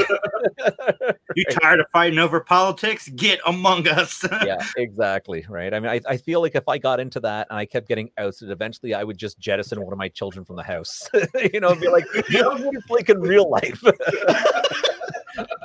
Yeah, just 300 them out the door. Yep, no, that game is so frustrating. It is. I don't know how people do it. I couldn't play with my family. Like, there's no way I could play with my family and still like have Thanksgiving dinner with them. Right. I can see your mom getting really into it. Yeah, I mean, she would. My mom is murderous. Like, that is true. She would love to be the imposter. Luckily, they only let her be the imposter like one time out of 100. Yeah. You remember back in the day when they had like different games where you kind of rated each other, and that was a family killer, right? Like I don't know if it was like Coin Master or something like that, where you know, eventually when they were off doing something and you knew they were out, I was like, this is a perfect time to attack them. And then they come running into the house and be like, what the hell are you doing? Or even like just gang up stuff, like even like something as basic as apples to oranges, where it's like, hey, guess what? This beats that. Every time I side with this person or something. Yeah. I get a little impartial, especially when it comes to board games. I've actually created a board game myself, and it kind of went around the world. And it was really funny because a lot of the times I used to have open betas and have tons of people. I had like almost a year of beta testing this game. And people would come up to me afterwards and be like, well, what about this? Or what about this? And they're like, oh God, they want you to take sides on this decision, you know? and you're just like, oh, you got to give me the whole play. Like, how did this happen? Or I'd be like, no, that card's totally left to interpretation. You just do what you want and see how it plays out. So yeah, it was always weird, but I'm a big board game fan, so I know what the rules. I have a very I got a new version of a very old game called Dungeons, and it was the first Dungeons and Dragons board game ever created. It's a very, very old style, but someone said, hey, this is really cool. We're going to bring it back. And I remember being a kid and really loving this game. And I was just like, I got to find it. I got to find a version of it. And I did. And as I'm reading through the rules, there's a really large plot hole that if it doesn't state that if you lost all your money and something kills you, what happens? Because you used to always like, oh, you just give them back one of your weapons or your money and you just go back to the beginning. But the game was one of those things that I was playing with one of my kids and they didn't have anything and they died. And I'm like, well, where do you go? You know? So I actually called up the manufacturer because I'm that guy, right? I'm just like, I need to know. I need to have a definitive answer on this. And the manufacturer pushed me over to their FAQ which doesn't answer the thing, you know. And I got so frustrated eventually in this secular thing that I just like, I got to pen out and click. This is going to be the new rule, you know. So, yep. Oh, the old house rules. That's when you're in my house. Yeah. That's where I feel like Steve Jackson was super smart with his Munchkin games, because in the end he states, I think it's like one of the last rules, that when in doubt, the owner of the game, or the house owner, makes the call. So it's great, because if we're playing, you run up and be like, "Yo, Dad, which one is this?" You know, like, "Oh, it's this call. Now get out of the house." Yeah. So what are the like movies and TV shows you geek out about?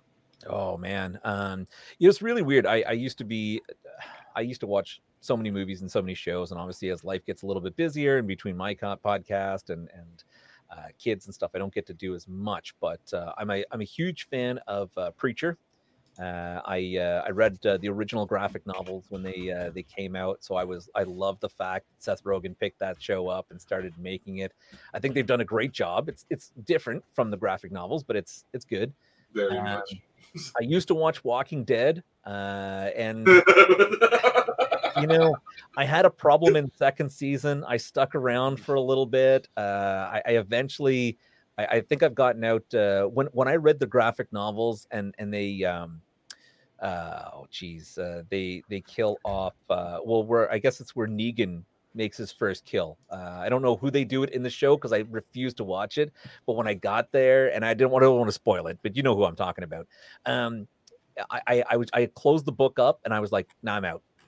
Like, I like this character. You can't kill everybody off, but apparently in this series you can. So we were just talking about The Walking Dead in the first hour, and that's pretty much where I stopped reading the Walking Dead comic book. Also, yeah, and I was like, all the bad guys are just like a different, a worse version of the same guy. Yes, and like, yeah, and then like, yeah, the Negan does his thing, and I was like, okay, you know what? I don't even care. Yep, I'm done. Yeah. The Walking Dead lost me the show about a few years prior to Negan's arrival, but I still watched it because people in the house watched it. And then when Negan got there, I really liked the guy who plays Negan. Yes. And so I stuck around a little bit longer, but it started to wear its welcome. But I've heard since Rick left that the show has gotten astronomically better again, which kind of makes me want to go back, but I don't want to watch the seasons that were crappy leading into where it's supposed to be good, because I want to watch the guy who played Negan in something good. And I've heard like the last few seasons have been good, but I feel it, because like I did the same thing with Heroes, which when Heroes Reborn came back, I was like, I'm one of the few guys that thought the season 4 of Heroes was all right. I'm ready to do this. And we were watching our interview during the break and our review, and we were so positive and young. And then like the episode after that happens, and that was the positive one, was the last one we did, because I was so furious with how they did that show and never went back. Because that is the epitome of taking characters that you like and just completely crapping all over them. Because it was the characters of Heroes that I was able to get through the crap of 2 and the crap of 3, is because I liked the characters that much that I could sit through the crappy plots. And then when 4 came around, they copied the Magneto Genosha Island thing. I'm like, all right, they're back to copying the X-Men. This is where they shine. Back in, and then that was so bad. That's why I'm skeptical to go back and watch the last few seasons of of Walking Dead, even though I think I should, because it'd be good background while I'm working. I mean, it'd be nice to kind of finish it off. I'd love to know where they've gone with it. I know what you mean about Heroes. I watched the originals. I never watched the Reborn ones, because I just felt like, first of all, the way they ended it, I was pissed. And I was just like, okay, but that's fine, because you know what? The whole season, all the seasons were absolutely fantastic. I super enjoyed it. I just didn't like the final punch in the mouth at the end, you know. But I'm the same guy who also watched Lost after it had finished. So I didn't watch a single thing. All I knew was that people were pissed at how it ended. And I binge watched all 7 seasons back to back over the course of a month. And then when it happened and I got to the ending, I raged out because I knew people were pissed, and I was just like, oh, it can't be all that bad. But then when they didn't explain anything, I was so pissed. Well, I'm Lost is my favorite show. I love that show. Oh, Yep. And the finale for me was I got satisfaction out of the finale because the writers had said from like season 3, like you said, you didn't hear any of the talk about it, but the show was always about the characters. Yes. Everything else was, they weren't planning on wrapping up the island storyline because mysteries in life remain mysteries is what they're.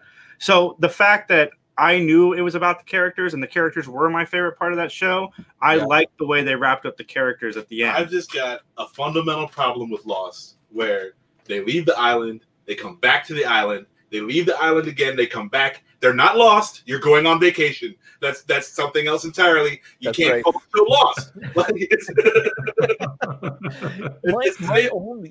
They're lost in a different manner. Yeah, well, they're lost in the mind, I think, at that point. But let me ask you this, because a lot of people I talk to about the finale, they think they were dead the whole time.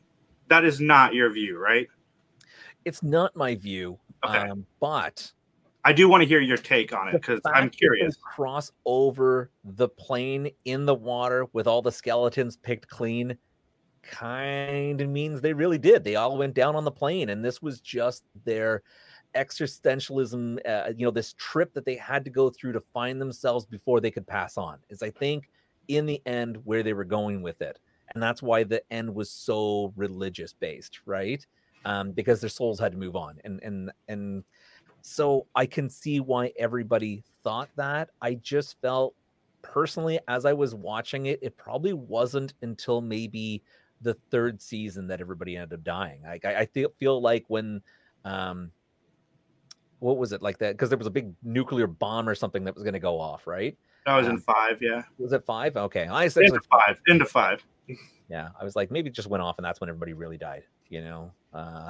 So I don't know. I was very torn on that show. My biggest beef out of all of it, though, was the fact that they didn't. Even though they explained the black smoke, they didn't explain why it made that tinkety tinkety sound. Like it was some type of island trap. And because I was thinking, they're going to reveal that it was some weird mechanical device or something. Nope. Nothing. I always like to hear takes because, like I said, I really like the show. I thought Lost, whether you like the plot, has some of the best acting on television, hands down. Yeah. In my opinion, Michael Emerson is one of the best actors to ever grace our television screens. Yes. Yeah, it was a really well done show. Like I felt like the special effects were fantastic. You're right, the acting was great. I don't think anybody didn't look like they belonged in those scenes. It's just unfortunate how they did it, I understand really the end of it completely held on the fact of writer strikes, right? Like that's what pooched it. And that's where we differ because I think that's when the show got better. Seasons 2 and 3. Season 3 was it was definitely a show that had been stretched because they said they had planned for 4 seasons, but then seasons 2 and 3 they wanted them to prolong it, make it last longer, which is why there's a lot of filler episodes. We get to find out the mystery of why Jack got tattoos, which is one of the worst episodes in television history of anything. Yeah, but I thought when they had the direct ending, I thought that's when the show started to pick up when they lowered the episodes and so forth. But no, my dad had a vacation from work, and he was so excited he was going to get all of this housework done. And I had stopped by. I was hanging out there for whatever reason, I don't remember, but I was watching Lost. My dad comes in and goes, "How much longer until the stupid show is over?" It was the first episode. And I'm like, about 15 minutes, and then the episode ends, and he goes, "Let's watch another one."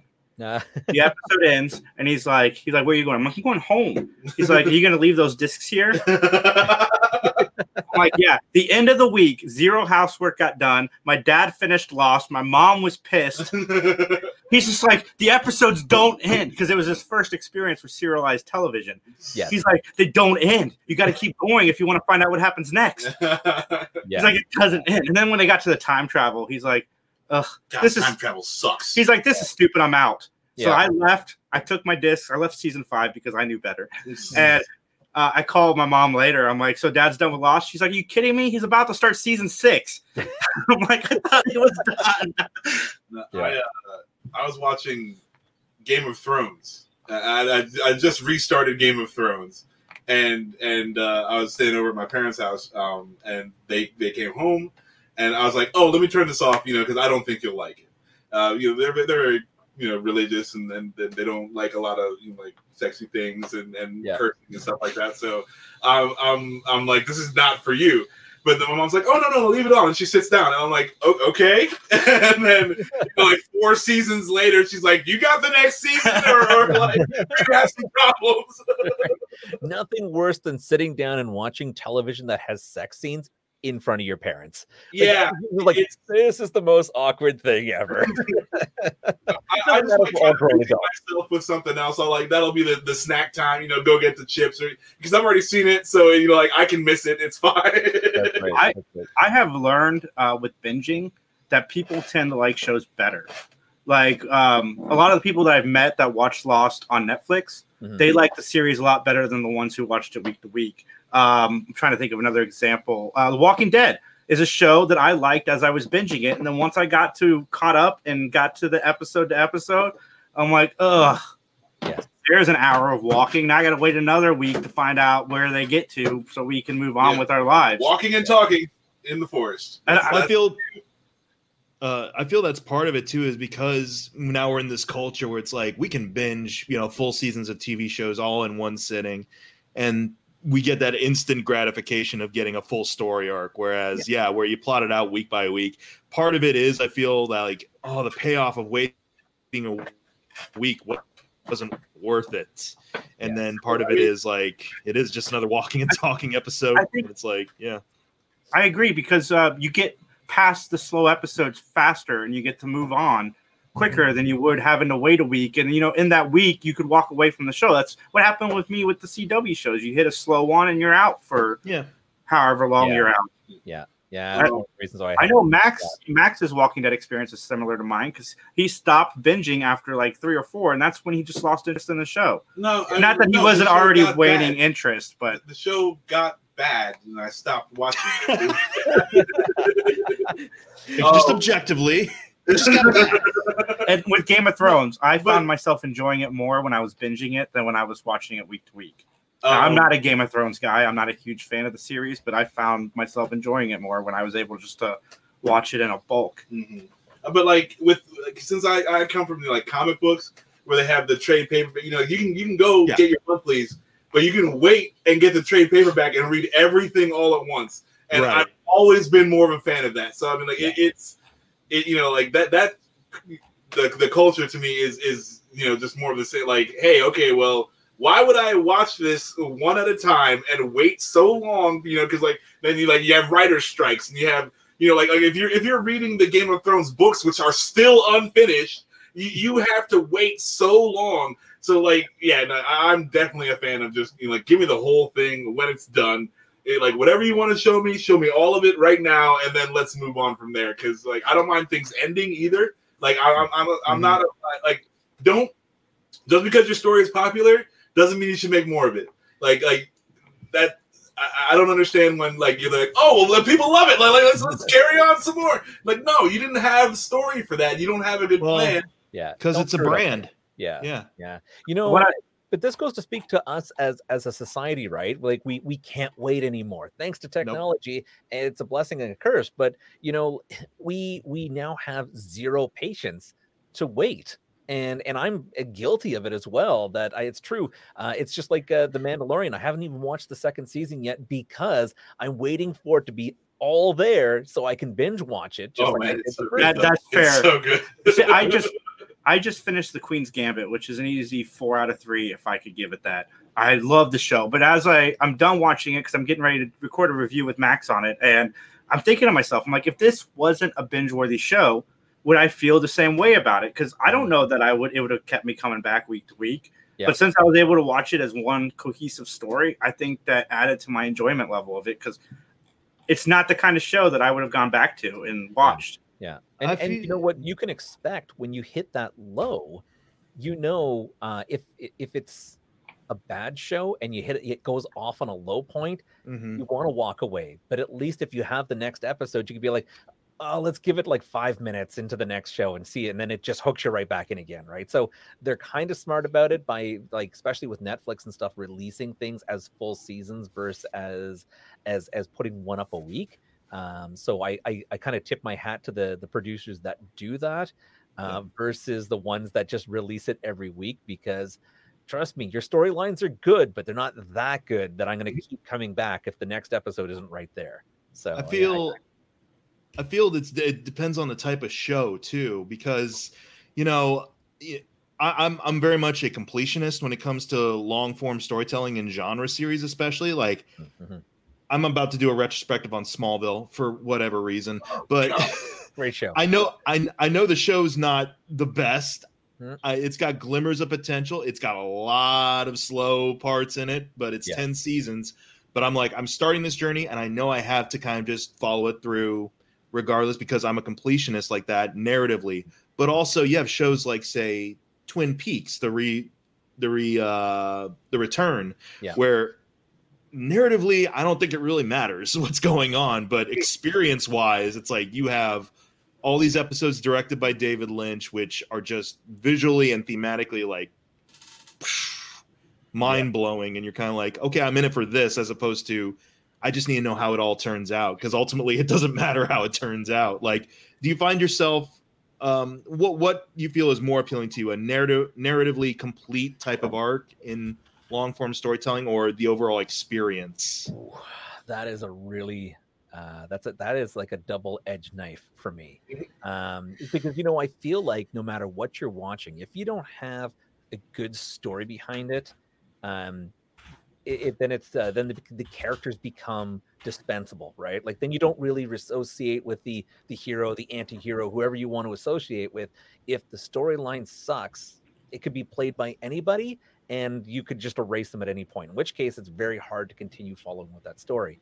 However, it's funny that you mentioned Smallville, because I loved Smallville from the fact that not that every episode was great, but I loved seeing who they'd bring in next from the DC universe, right? So to me, I just loved, even that little scene where they bring in the Flash, and at the end you've got Superman and the Flash running, and you're like, who would really win this? And then the Flash just kind of gives them like a tip of the hat and just boosts away and like dust. And I love that. Like, that to me was like, not only does it prove my point, but that was just a great way of doing it, to be like, oh, you're matched with me. And then he really runs. That might be part of my issues with the CW shows, because a lot of the stuff we see in those shows we already saw in Smallville. And I agree, I'm also a fan of Smallville. I admit that seasons 6 through 9 were especially awful. Smallville, Kansas is not the center of the fucking universe. It was the origin story, right? Everyone shows up in Smallville, Kansas. What the? I'm sorry. Yeah. We touched the button there for Max. There are several buttons, this being one of them. Yeah. But Anthony, where does Michael Rosenbaum land on your list of Lex Luthors? I like to ask this question because he's top of mind. I think he's. I agree. Yeah. So I mean, let's compare him to the other ones that are out there. The Kevin Spaceys, oh my God, what is it? Michael Cera, who played the ones from Justice League. Jesse Eisenberg. Jesse Eisenberg. Now, I like Jesse Eisenberg as an actor, but not as Lex Luthor. Like, Lex Luthor is cold, calculating. He's not like a goofball that I just like, this does not work. If you put Michael Rosenbaum in as Lex Luthor for the Justice League, I would have been all over that in a heartbeat. Because he's menacing. Yes. One of the strong points of Smallville was always him, and it was always the scenes between him and Tom Welling. Yes. Those were always like the top notch of the series. And then when Michael Rosenbaum got smart and left the show due to declining quality, his contract was up. Yeah. And I thought he's just, I've started watching his podcast recently. I didn't know the guy was a comedian first. Yep. Mm-hmm. He's so menacing in this show. And I think that there's a lot of shows out there where the talent definitely is above the quality of the show, and Michael Rosenbaum is definitely an example of such high quality performances on a show that doesn't deserve him, I guess is the right phrase. I'm also like, I didn't really dig Jesse Eisenberg but there's a lot I didn't dig about the Justice League movie. they like he was doing a thing, you know, like they're like, don't do the normal Lex Luthor thing. Everyone's seen that. We need a different Lex Luthor. Mm-hmm. He was playing Max Landis. Yeah. So go do this thing, and like it sucks because it did not work at all. But like, you know, I don't really. I'm like, okay, well, you know, he was doing this thing and the thing sucked. Like that's not. Well, but he went for it. But if that's the case, make a different villain. Don't make it Lex Luthor, because I agree. Was incorporated white America. Like he was the cold, calculating, almost. I know he's a villain. He's a villain in certain universes, I guess, if you really want to get into the whole different universes of DC. But he played an amazing job as a villain because he was just a man with a fantastic intellect. And trying to do what he thought was best. Yeah. Which is always the scariest villains. Yeah, right. I mean, that the ones who believe they're doing best for their city or for America or whatever you want, wherever Lex is now considering his place. But those are the most dangerous ones, are the ones they feel like they're doing it for the right reason, right? I mean, look at Thanos. Look at, like, everybody has. So my wife and I went to watch Endgame, and when it ended, I was so almost outraged internally when he makes the snap and people disappear, and I was like, oh my god. And you know what, this is probably the first movie that my wife and I ever sat down afterwards and had a 2-hour conversation about a movie that was probably just as long as the movie, but she really brought some light to it, that even though everybody looks at him as being the big villain, and through the comics he is a villain, in the movie he wasn't. He was the man who had to make a hard decision. He saw that the galaxy was overrun with famine, strife, war, all these things that people are going because the resources are running out. And he decided that if nobody's going to do it, I have to make this hard decision so the rest of people can live. And I was like, well, shit, I can't argue with that. Right? I mean, someone's got to do it. Could have quadrupled the resources. But then there's no movie, so that's the other thing. It's just like, well, why kill everybody, and why not just make the resources, make it larger, then you have no movie, galaxy bigger. Like, I don't know, because then you're not really teaching the lesson, I guess. Yeah, you're not exploring something. You're not exploring like that character if you allow it to be that simple. But that I feel that's like the nitpick that comes up. It's like, why didn't he just quadruple resources? I'm like, otherwise, then you don't have a $1 billion franchise, because that's why. Yeah. No, but I think like the argument to why not just make more resources, because like once there's more resources, then people are gonna be like, oh, there's more, we can make more people, and then take more, right? And that's how it works. But I mean, okay, let's say you want to make more resources. Well, the Earth is already so heavily populated. You're going to make resources and what? Store them where? You don't have the land to do it. That's the whole problem, right? So it's that logic that people start to apply to the fantasy. That's like, no, this is straightforward enough. That's right. But he's a bad guy, and that's the way he's going to be. One of the things to piggyback that is with Thanos, I'm not pro his decision, but I understand what he was trying to do. I'm pro his decision.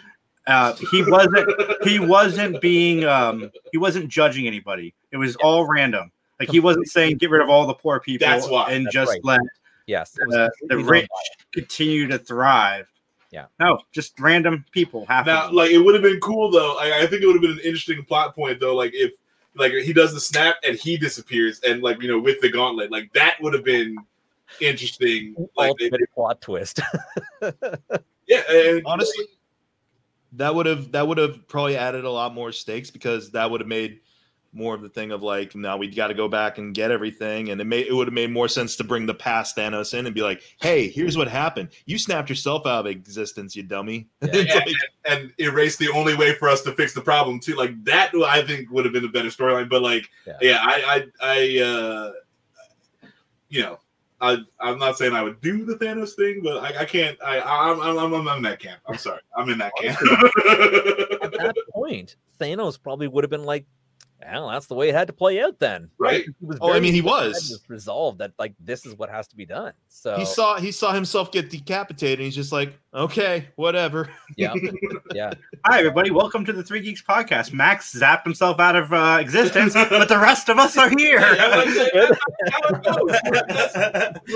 like, you know, like in Spider-Man 3 when everyone comes back and like half the marching band is on the field, like when they're playing, just all of a sudden, you know, like it's you don't get to pick who goes. So like I thought that was, you know, it was that's my favorite part of Far From Home is where everybody blips back in the video. Yeah, and what everybody was doing at the time, or how people have moved on. You were like, "Well, this is awkward." Right? Yeah, like oh no, we don't have a house now because somebody's been living in my house for 5 years. That's right. Oh yeah, and by the way, his plan would have worked for a couple years, but then it's like, you know, people get together and copulate and make more babies, so it's like it was going to happen. That's why he just hung the armor up. He didn't get rid of it because he's like, "Oh, I have to come back another like 4,000 years and do this again." Yeah, dude, exactly. Yeah, Ant-Man had Scarecrow.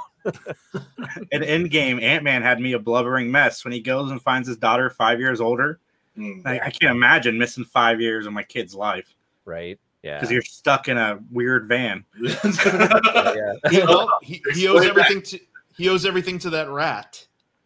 Like I love that whole epic finale hinges on the fact that a rat pressed a button at random.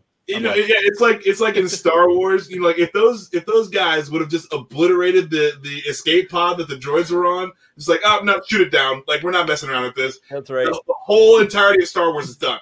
That was in Empire. That was in the Family Guy Blue Harvest. Like, are we saving bullets? Right.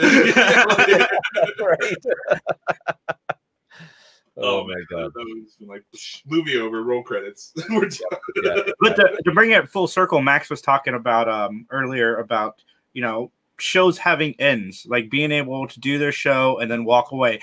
And one of the things, as a fan of Lost, as obviously since Lost, Damon Lindelof has made The Leftovers, which has been absolutely critically praised, and then he made Watchmen, which has absolutely been critically appraised. I'm just, a part of me wants to see the Lost that Damon Lindelof would have made had he not had studio interference. Yeah, because he's done such a good job with all of his TV that he's done since then that he's had full control over. I haven't seen Watchmen. I haven't seen The Leftovers yet, but they're on my list, and I've heard they're both fantastic. I heard Leftovers season one's not super great, but it's hard to get into. I heard it makes up for it in the latter seasons, but I've heard nothing but good things about those two shows. I love Watchmen, and he walked away from that. He's not doing another season if they do. I mean, the same way Alan Moore, you know, he wrote The Watchmen, and that was it. Like the story was told. I'm not adding or taking away anything from it. Like that, I made what I made, and Alan Moore won't adapt his stuff to TV because I made it for the medium that I made it to tell the story that I wanted to tell. And I 100% like love and appreciate that because it's okay to have a story and just have it be that. And so many people, you know, like, oh, well, what happens? You know, you can talk about it. You can make up story. Like, that's what we geek out about. Like, what do you think happened afterwards? Like let people do that on their own time.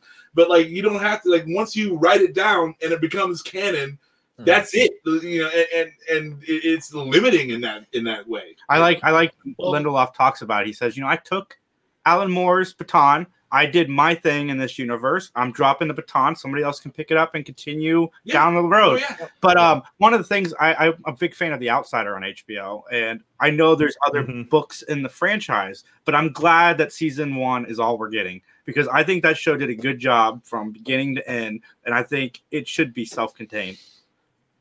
Well, that brings up the whole death of the author question again, which is like, you know, Watchmen, for all intents and purposes, is up for grabs. Like Lindelof said, like he said, someone could take it and run with it. Someone could tell another story in that universe. Does it hold any less legitimacy because it's not connected to either Lindelof or Moore directly, or can it thrive as its own thing? The Outsider, I agree with you. It's like I think we should just keep it at what it is, but like you said, there's more in that series, and if someone wants to take it upon themselves to adapt it, you know, will it hold as much legitimacy as that first series did, even though, you know, it's maybe not as connected to it. And Well, so a lot of people don't know that The Outsider is actually a 4th book in a series, and that there's a whole lot of back history that they didn't bring into the show. And as a fan, because Mr. Mercedes is the series that The Outsider is a part of, and as a fan of the show Mr. Mercedes, I'm curious if they're ever going to adapt that under that show. But I'm glad that they left those characters out and did The Outsider, because Mr. Mercedes is a really good show as well, especially that first season. It's best king. And then, The Outsider, which is perfect. Even though at first I went into it, I'm like, they're not adapting the book because there's a lot of characters appear in the Mr. Mercedes series that they left out of the miniseries. I'm like, well, they're not adapting the book. That means these storylines can't happen. And we're meeting this character as a brand new character instead of having followed her over 3. But I still thought it was really good. And I'm not usually one of those guys that's make up the 4th one and just leave it at that. And I thought they did a good job. And I hope that they do leave it at that. I just want a good story. Like whatever it is you plan on doing, I want you to just do it. But then do that. Like if you plan on 5 seasons and you've got your story for 5 seasons, then make 5 seasons and then stop. If you like with the Flash, like they never thought they were getting to season 2, so they did everything they could in season 1, and then like, hey, guess what? You get a season 2. They're like, well, okay, and they do it again, and it's just like, no, like it's not as good because you guys shot your whole load on this one season. And then now we can't. You got nothing left. So I just want, like, whatever it is you want to do, like, make a plan and do that. And then when it's done, just put it down. Like it's okay. It's okay. Yeah. Justin, your thoughts? Sorry. I'm just very quiet. listening to Max. No, I'm just listening to Max go off. I just enjoyed that a lot. No, it's so interesting to see all those different aspects and your opinions on them. So it's all good. No, I'm just quiet. I guess Just the making question sure. I have for all of Good. you is, if you could bring back one series, which one would each of you choose? Batman the Animated Series. Which one, sorry? Batman the Animated Series. Ooh, that was good. Yeah. Mine would be Lost, but completely controlled by the 2 guys and not the studio. All right. Yeah. Justin, go ahead. Well, I want to kind of pivot your question because I know it's in the making, but not yet. But I want a really good Lord of the Rings animated or not. I know there was an animated series a while, but I would love a good story in a Lord of the Rings universe. All right. That has nothing to do with the ring, just like something. Side. Yeah. Did you play Shadow of Mordor? Yes. Yes. That's good. Okay. Yeah, I like That was really good. I like that a lot. That was Mike, what would you choose? I just want more Twin Peaks. Honestly, like narrative. It's a good It one. can be. It It's can a good be. one. It can be narratively. It could be tapioca. I don't care because it'll be beautifully shot tapioca. So that's the I thing. gotta- It's I got to piggyback off of Mike's comment about Twin Peaks. Yeah. And that the original Twin Peaks series made everybody think they were David Lynch fans until the new Twin Peaks series came out. And David Lynch didn't have to follow television standards and could literally make what he wanted. And he literally made an 18-hour movie where the first 6 hours is the first act. So nothing makes sense yet because you haven't gotten to the second act of the story. Yeah. And two episodes are just Kyle MacLachlan in front of a slot machine going, hello. And that's it. I changed my answer to Twin Peaks as well because Okay. while I like the way they left the return of Twin Peaks, kind of ambiguity where they could continue it, I also like the idea that it doesn't need to continue. But I'm with Mike. I think Twin Peaks would be great. I think we should get more of that 18-hour art fest that we got.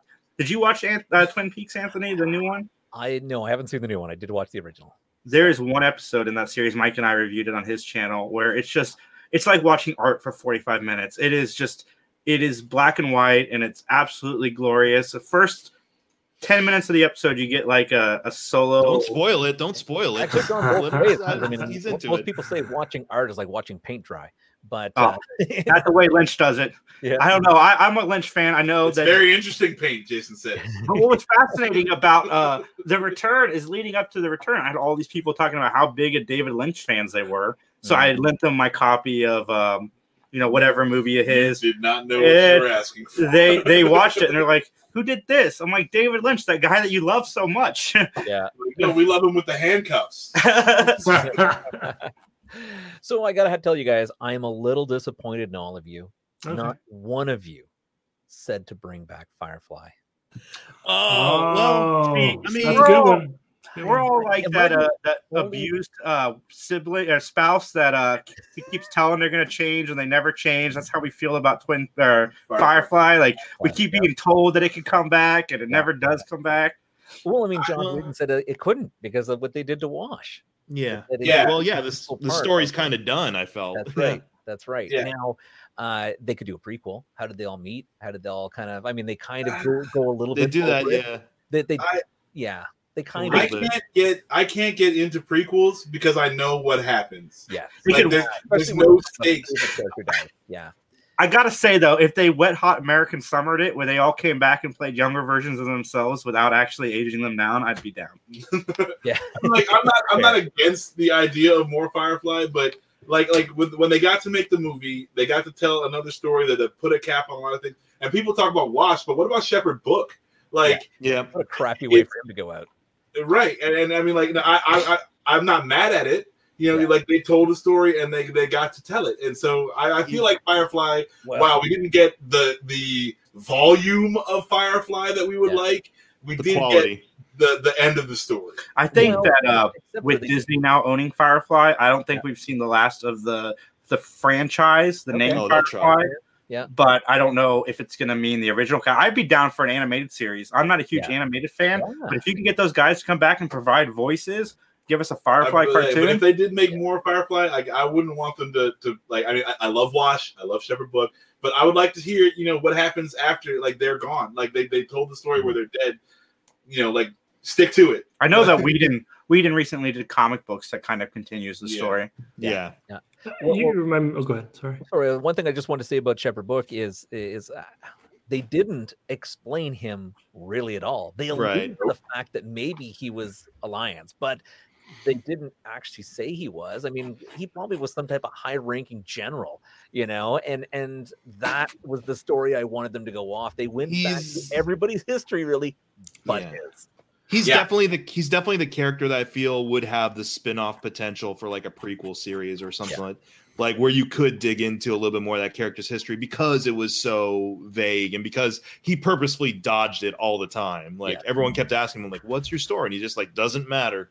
And it was like Joss Whedon's like, "Guess what? I'm writing through this character. He's saying what I'm thinking. It doesn't matter right now." I really hate to say this, but we got to wrap up because I have a hard out at 2 because I have something to do at 2:30. And bummer, Anthony, I think we could talk to you for hours, so I'm definitely going to message you about getting you back on. Maybe at the beginning of next year. We'd love to have you back on. Sounds great, guys. Tell everybody where they can find the freaking awesome podcast. I think the easiest thing, like we're on pretty much every social media and definitely every streaming service out there for podcasts. But the easiest way to follow us is just go to our website, www.thefap.ca. Awesome. And speaking of David Lynch, the FAP. Oh god, that's awesome. All puns intended. Yes. Sorry, Mike. I'm going to mention the emoji sir. again. Well played. Speaking of David Lynch, if you want to see something Lynchian in every greatness of the word, go to youtube.com/Mike McGTV. Search for the review of the Emoji Movie as directed by David Lynch. It is the funniest 5 minutes of YouTube. Oh my gosh. It is so good.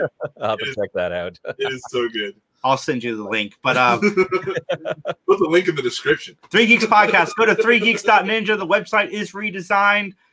Fun stuff coming down the road. Max and I have a review of Lock and Key, Jay and Bob, and Queen's Gambit coming out this week at some point. And from all of us, 3 Geeks Podcast, guys, have a great day. Recycle your droids. See ya. Take care, guys.